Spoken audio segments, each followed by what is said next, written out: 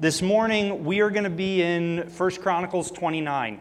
We're going to keep it simple. We're staying in one chapter. There's one slide, so you can turn there now. If you need a Bible, there's some in the seats in front of you. Please feel free to keep those, use those.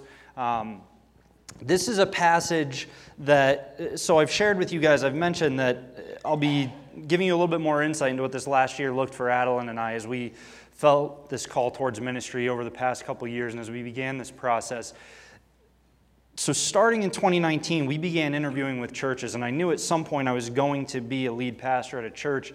And so I just turned to the Old Testament, right? I turned to the Old Testament leaders to see what I could learn. And this was a passage that really, do you ever have those, you're reading through Scripture and a chapter just smacks you across the face?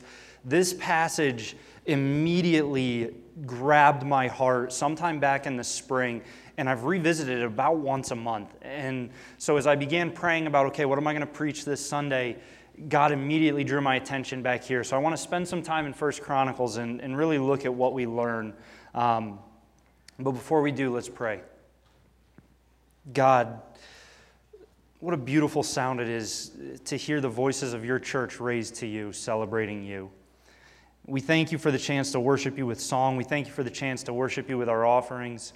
And now we ask that you would quiet our hearts, still our minds, so that we could continue to worship you in this time. We ask that these words be pleasing to you, God, that it wouldn't be me speaking, but it would be you. If necessary, speak in spite of me. Let this be a time that just praises you and brings us to our knees before your throne. It's in Jesus' name we pray. Amen. So we're in 1 Chronicles 29, the first 18 verses, and what's going on is you've got David wrapping up his reign, right? He's actually about to die. The people don't know that, but you've got David wrapping things up. He had wanted to build a temple for God. That was David's kind of final, this is my last item on my bucket list. I want to build a temple for God. God told him no. And so David is informing the people, hey, this isn't going to be me, this is going to be Solomon. Here's where things are going next. And I know 18 verses sounds like a lot. We're going to read through all of them together, but I want you guys to hear the full context of this conversation that David has with the people of Israel. It's such a beautiful, powerful reminder of who David is. And honestly, I think in these verses we see a great snapshot of, the Bible calls David a man after God's own heart, and I really think we see why in these verses. Let's start in verse 1. And David the king said to all the assembly, Solomon my son, who God alone has chosen, is young and inexperienced, and the work is great, for the palace will not be for man, but for the Lord God.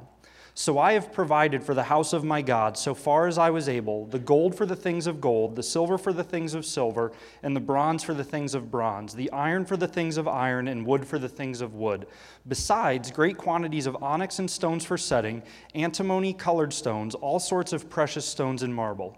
Moreover, in addition to all that I have provided for the holy house, I have a treasure of my own of gold and silver. And because of my devotion to the house of my God, I give it to the house of my God. 3,000 talents of gold of the gold of Ophir, and 7,000 talents of refined silver, for overlaying the walls of the house, and for all the works to be done by craftsmen. Gold, listen to this phrase that he repeats again. We're going to come back to this in a little bit.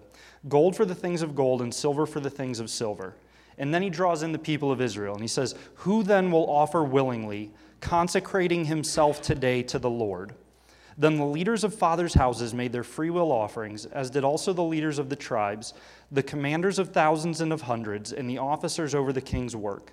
They gave for the service of the house of God 5,000 talents and 10,000 derricks of gold, 10,000 talents of silver, 18,000 talents of bronze, and 100,000 talents of iron.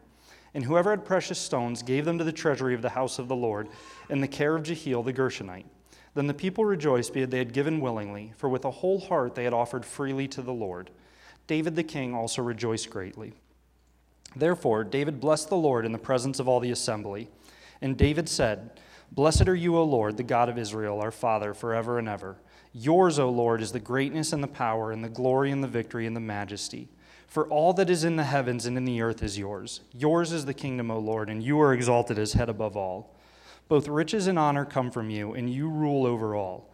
In your hand are power and might, and in your hand it is to make great and to give strength to all. And now we thank you, our God, and praise your glorious name. But who am I, and what is my people, that we should be able thus to offer willingly? For all things come from you, and of your own we have given you. For we are strangers before you and sojourners, as all our fathers were. Our days on the earth are like a shadow, and there is no abiding. O Lord our God, all this abundance that we have provided for building you a house for your holy name comes from your hand and is all your own. I know, my God, that you test the heart and have pleasure in uprightness. In the uprightness of my heart I have freely offered all these things, and now I have seen your people, who are present here, offering freely and joyously to you. O Lord, the God of Abraham, Isaac, and Israel, our fathers, keep forever such purposes and thoughts in the hearts of your people, and direct their hearts towards you. And I know that was a lot of verses, but like I said, I wanted us to get that whole conversation. I wanted us to have the context, because now we're going to go back through and we're going to look at really what is packed into David's kind of final moment with the people of Israel. I think it's beautiful what we see in these verses.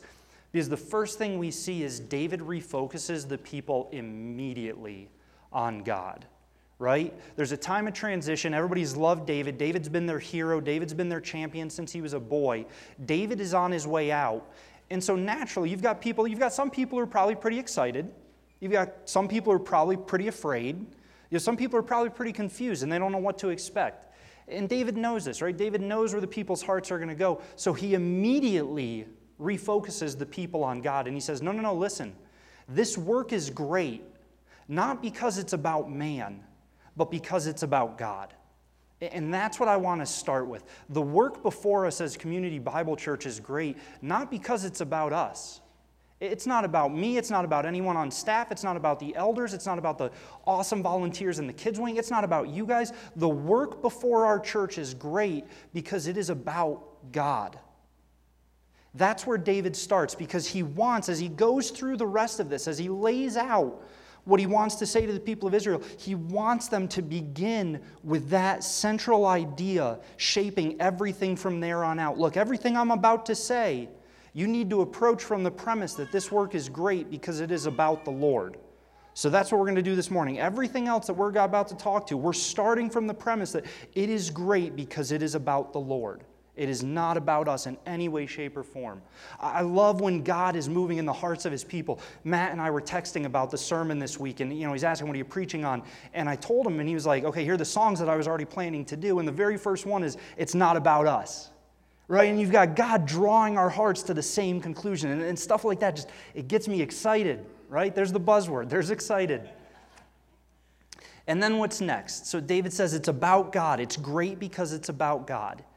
And here's where I'm tempted to feel a little awkward, and I'm guessing maybe one or two of you guys are tempted to feel a little awkward, so I'll be the awkward one, and then we can all just be casual together, because now we're going to talk about me, and that's weird, okay?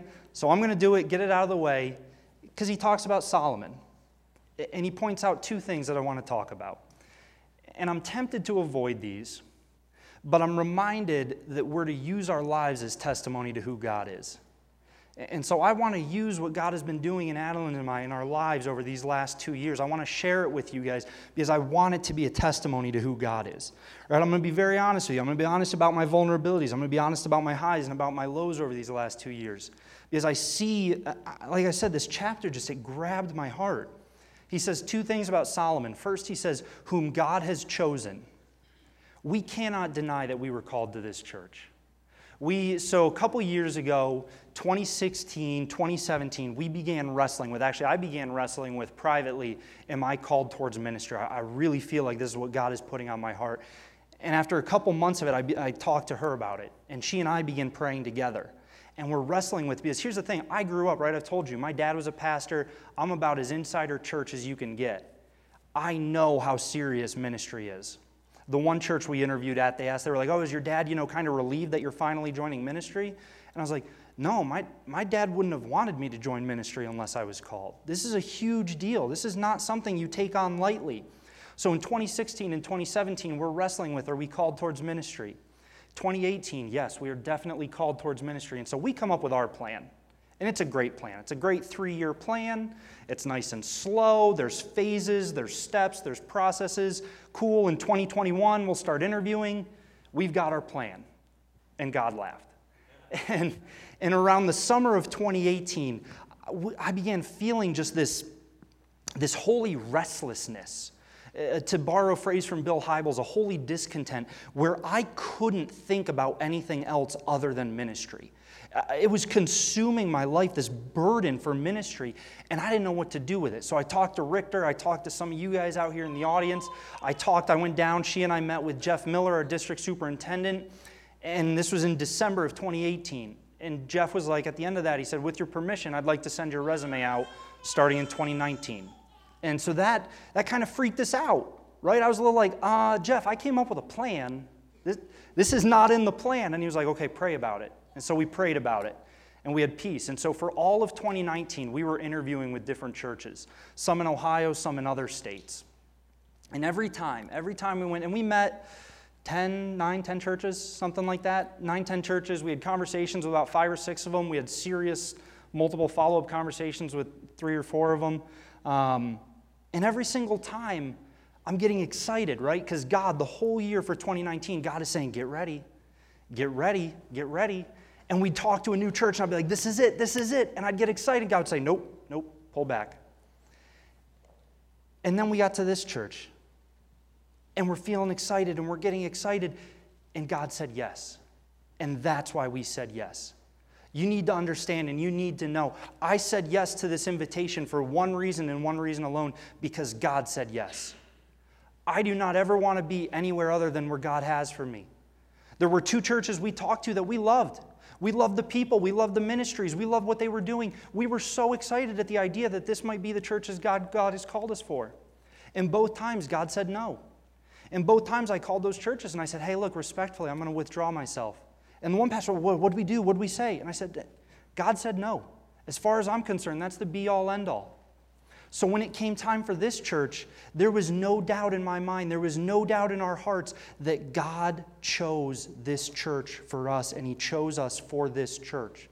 I don't say that with any ego. I say that incredibly humbly. We were blown away that God was so kind to allow us to stay here with our family. We are so humbled by this. But there is no doubt in my heart that God chose this moment for us. If I didn't have that assurance, I wouldn't have said yes. And that's the first thing I see in Solomon that jumps out to me in this chapter. And the second thing that I want to address, and I want to address this because I know it's on one of your minds, and I say it's on at least one of your minds because it came up with every single church we talked to. Solomon, whom God has chosen, is young. Sam is young. There is no way around it.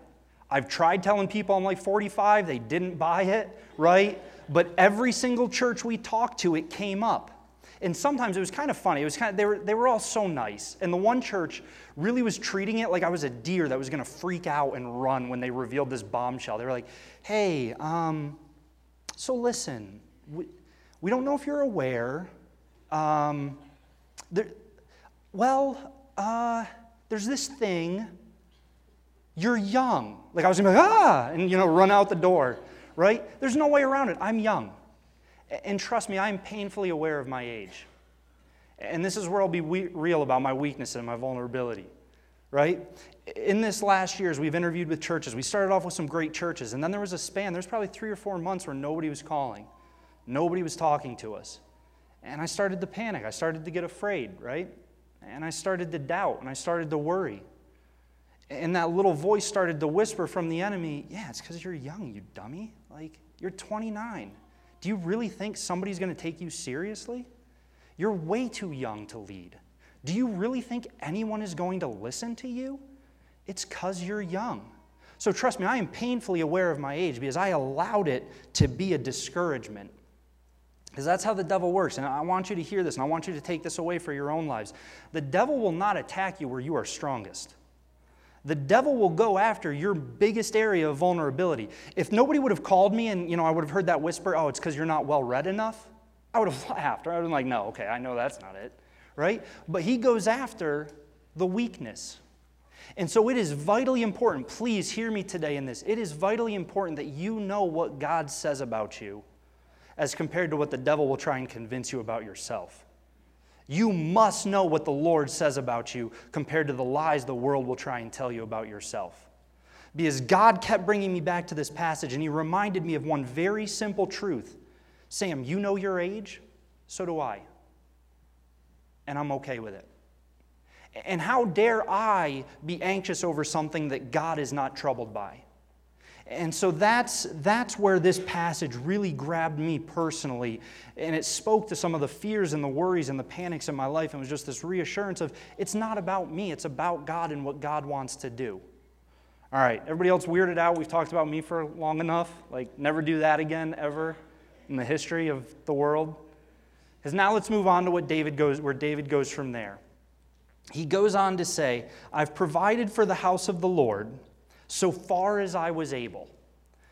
The gold for the things of gold, the silver for the things of silver, the bronze for the things of bronze, the wood for the things of wood, right? And then he goes on and he lays this out, and he says, this is what I've done. And then he asks the people a very simple but very powerful question. He says, who then will willingly, the words are all intentional, who will willingly consecrate themselves for the Lord? You remember a couple weeks ago I preached on sanctified, right? Anybody? Please, one. There we go, one person. One person remembers sanctified. And I said the Bible uses sanctified and consecrated synonymously. What's the two-word? I gave you guys a two-word definition for sanctified. Set apart, exactly. So what David is saying is, this isn't about me. This isn't about Solomon. This is about God. Who then will willingly set themselves apart? I love that David doesn't say set their wealth apart, set their home. He says, who will set themselves apart for the Lord? Because that's the crux of this, right? That's the crux of any body of believers. It's not about the leadership. It's not about the people. It's about God and what that will require, what that needs, what that demands. What we should willingly offer is ourselves entirely set apart for the Lord. And so that's the question facing each and every one of us every day of our lives. And that's not just a question for this church. As long as you're here, I want you to ask yourself, will I willingly consecrate myself for the work of the Lord? If your job takes you to another state and you find a new church, I want you every day to wake up and ask yourself, will I set myself apart for the work of the Lord? This is the question that is at the heart of our daily life. Will we willingly set ourselves apart for the work of the Lord? And the work is great because it is for the glory of the Lord. And so that's what David draws the people's attention to in this time of transition and change. He says, don't look at the external circumstances. It is about God's glory, and the question is, will you willingly set yourself apart for the Lord? And David uses that phrase, will you set yourself apart for the Lord? Because it's not a decision I can make for you. It's not a decision Esther or James or Sherry or Matt can make for you. It's not a decision the elders can make for you. There's only one person in this room who can decide whether or not they will be consecrated for the Lord, and that is you. And make no mistake, you will be held responsible for your answer. And we as leadership will be held responsible for your answer. And trust me, that mantle of responsibility weighs on us. I want you to know how seriously we take this idea of being a church set apart for the Lord. The elders were gathered together right before the service praying, and all three of us mentioned in our prayers, God, give us the wisdom to do this because there is a burden of responsibility for this church. And we know we don't have it in ourselves to do it. So the question that David asks, and the question I want you to go home and answer, and I want you to answer it tomorrow and Tuesday and Wednesday and Thursday and so on. Will you willingly set yourself apart for the Lord? Will you set yourself apart at work? Will you set yourself apart at home in your neighborhoods? Will you set yourself apart on Sunday mornings? Will you set your life apart for the Lord? And then there's a follow-up to that I want to talk about. And this is where I said pay attention to the phrase, gold for the things of gold, silver for the things of silver, wood for the things of wood, and so on. David goes through and he lists it out, right? He lists all these materials, and then he talks about precious stones. And the Bible even says, it says in verse, I wrote in the Bible and I wrote over that number, 3, maybe 4. Moreover, in addition, in all that I have provided for the holy house, I have a treasure of my own. And because of my devotion, I give it. We're not all going to give the same thing. We are not all going to bring the exact same material to build the house of the Lord. David points it out. He says, no, we have gold workers, we have silver workers, we have wood workers, we have iron workers. And he asks the people, what you have will you set apart for the Lord? Don't worry if you're not exactly like me or exactly like anyone else in here. I'd be terrified if it was a church of me's. Oh my goodness. there'd be a Sam-sized hole in that wall. I am thrilled that it is not a church of me's, because we all have what God has given us, and we have it to bring it together. And I'm not just talking about material things, right? We're quick to say like, oh, well, so-and-so can tithe more than I can. Okay, that's one thing, but I'm talking about your personality. I'm talking about your abilities. I'm talking about where you're called to serve. Luke, you want to preach next week? That's a pretty adamant head shake. Luke does not want to preach next week. Ask me if I want to be the one back there in charge of all the buttons and tech stuff. No. Don't. I've got a book. This is about the level of technology that I'm comfortable with. Pen and paper, right? Amen. Good. But that's what it is. We have different gifts. We have different comforts. Because if the house of the Lord had all gold workers, then what are they going to do with the pile of iron and the pile of bronze and the pile of wood? If we had all people who wanted to stand up here and teach, who's going to be back in the kids' wing? Who's going to be the people who feel called? I mean, bless the hearts of the people who show up to events early to decorate and set up the tables and prepare the food. And bless the hearts of the people who stay after to tear it down and to clean up. And bless the hearts of the people who show up and they plow and they salt and they stand at the door and they greet and they serve in so many different ways. It is a beautiful thing that the body of Christ has people who have been given different gifts and abilities and personalities. And what David points out to the people, and what I want you to come away with today, is you have been given what you have been given for a reason. And it cycles back to that question of, will you set yourself apart for the Lord? And so what David asked the people to do was look at who you are, look at what you have, how can you use it for God? And that's what I want our church to ask ourselves, knowing full well that we all don't have the same blend. We all don't have the same house. We all don't have the same paycheck. We all don't have the same personality and gift set. And that's a good thing. Because the question is still, how can I use this for the house of the Lord? And that's where David moves. And then he cycles back and he ends with, and this is what I want to spend the rest of our time with. He reminds the people, once again, that it's not about them. Listen, I'm going to reread starting in verse 10. Therefore, David blessed the Lord in the presence of all the assembly. And what had just happened? Actually, I'm going to back up. I'm going to read verse 9. Then the people rejoiced because they had given willingly, for with a whole heart they had offered freely to the Lord. And David the king also rejoiced greatly. Therefore, David blessed the Lord in the presence of all the assembly. And David said, Blessed are you, O Lord, the God of Israel, our Father forever and ever. Yours, O Lord, is the greatness and the power and the glory and the victory and the majesty.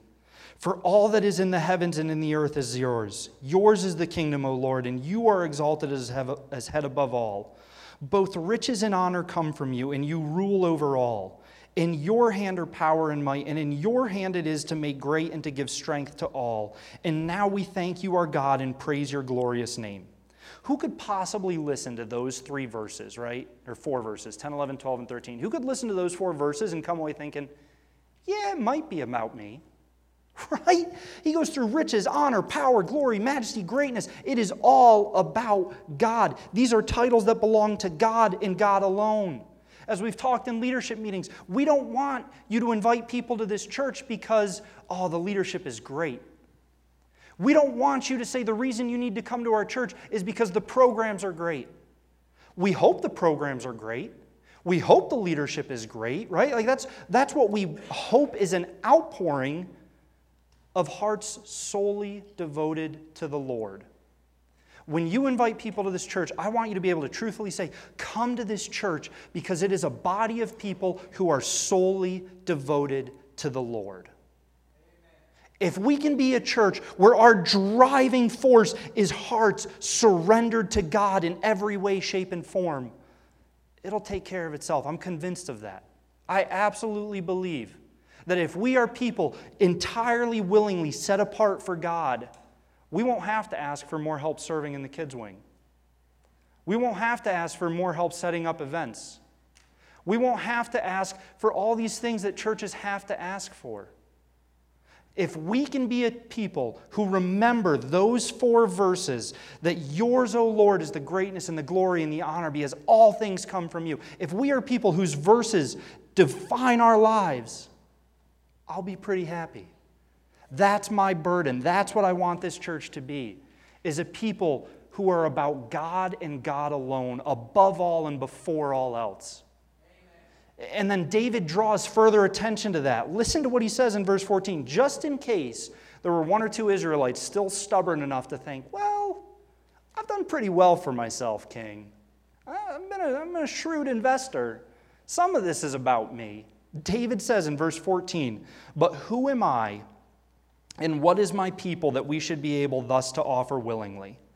For all things come from you, and of your own we have given you. Of your own we have given you. See, when we're tithing and offering, we're not giving our own back to God. We are giving what God has given us already.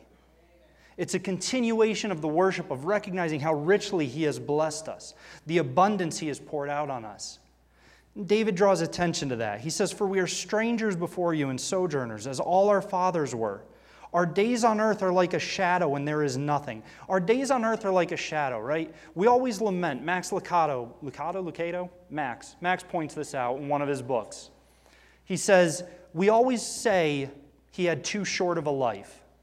But in light of eternity, who has a long one? Right? We get so wrapped up with this little moment we have on earth. And we forget that in light of eternity, who has a long life? Jesus, one of my favorite things that Jesus says to the Pharisees, and this is one of the times when the Pharisees get most mad at Jesus. They're talking to him about, who do you think you are? Are you saying you're greater than Moses? And he says, before Moses was, I am. Amen. Our days on earth are like a shadow compared to the eternal glory of God. How dare we think that this is about us? And he goes on to say, O Lord our God, all this abundance that we have provided, this abundance that we have provided for building you a house for your holy name, I've provided an abundance for your house. No, it comes from your hand and is all your own. You don't own a single thing on this planet. You have been entrusted with things that God has given you to be a steward with them. Your home is not your home. Your home is God's for the purpose of glorifying Him. Your car, your job, your paycheck, it has been trusted to you to use for God's glory. And David draws the attention to that. And then he finishes with this. I know, my God, that you test the heart and have pleasure in uprightness. Make no mistake, God delights in the righteous. Do you stop and think about that? Do you stop and realize that God delights in you? The creator of the heavens and the earth, the Alpha and Omega, Yahweh, looks at you and He delights in you. What a joy that is. This isn't a burden. David's not describing a burden of consecrating themselves. This is a privilege we have to devote ourselves to God's glory. David says, I know, my God, that you test the heart and have pleasure in uprightness. In the uprightness of my heart, I have freely offered all these things, and now I have seen your people who are present here offering freely and joyously to you. And David ends with this plea. He ends this section with this plea. He says, O Lord, the God of Abraham, Isaac, and Israel, our fathers, keep forever such purposes and thoughts in the hearts of your people and direct their hearts towards you. Keep forever such purposes in the hearts of your people. David knows who we are. David knows what people are like. The series that we're going to start next week, I almost said excited again. I am very enthusiastic about, we're going to expand my vocabulary here. I'm going to have to learn some synonyms. I'm very enthusiastic. We're going to start a series on Psalm 23, right, that David wrote. And we're going to learn how to be sheep. And you'll see, David knows full well what sheep are like. So David prays for the hearts of the people. He says, God, forever keep these purposes and thoughts on the hearts of your people. Keep their hearts directed towards you. Because ultimately, at the end of the day, that's what it's about. We said it's about God's glory, and what will that require? That will require a people whose hearts and purposes and thoughts are directed towards God and God alone. And that's what David wraps up with. He lays this out. He says, I know there's transition. I know there's uncertainty. I know the guy up front is younger than you. But that doesn't matter because it's about God's glory, and this is what God has chosen and what God has set. I don't have all the answers. I can promise you that right now. If you look to me for all the answers, you will be sorely disappointed. I have a heart that I intend to fully devote and surrender to God every day of my life. That's all I have. He has gifted me in certain ways, and I intend to use those gifts for Him. And I would ask the same of each and every one of you. I don't want any of you to have all the answers. I don't want any of you to have every single thing this church needs. I don't expect any of you to. I expect and I ask that you surrender your heart fully to God and to His glory and to His work. And if we are a church that is true of, man, that's the church when Jesus is talking to Peter and He says the gates of hell won't stand against it. If we can be a people holy, willingly consecrated for the work of the Lord, for the glory of the Lord. This has been the passage that I've come back to every month this year as we faced uncertainty. It's been a weird year, spending a whole year not knowing, are we going to be moving within the next month? Right? Like, okay, what home projects do we start? Because in a month, are we going to have to put our home on the market? What do we do with jobs? How does this look like?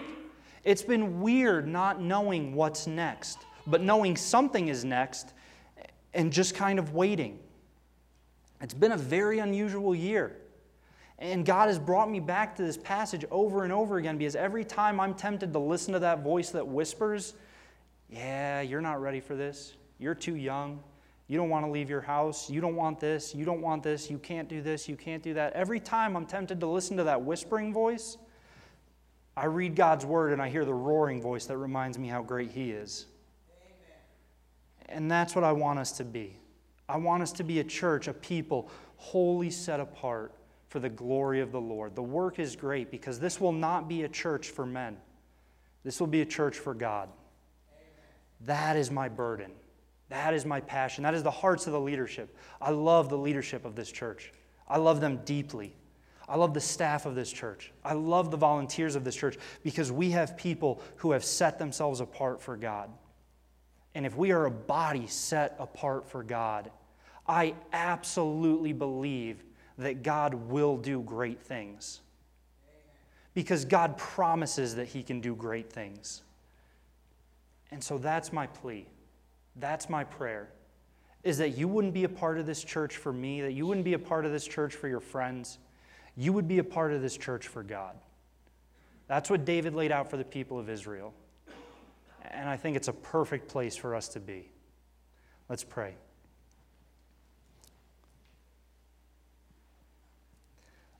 Lord, I don't even know what to say. I really don't. I don't know what words I could possibly bring that are fully worthy of the glory of your name. So instead, what I ask is that you humble all of us daily, that you drive us to our knees before your throne, that you drive us to our knees to praise you and to celebrate you, that you make prayer, communication with you such an integral part of our lives that we can't fathom a moment without it. That we worship with everything in us, that we hold nothing back from you. And God, as you grow us, as you stretch us, as you mold us, I thank you for the great things ahead. I anticipate beautiful, powerful, wonderful things that point to your glory. And I thank you that we have a privilege to be a part of those as your church. We give you everything and we trust you with all of this. It's in your Son's precious name we pray. Amen. Let us stand together.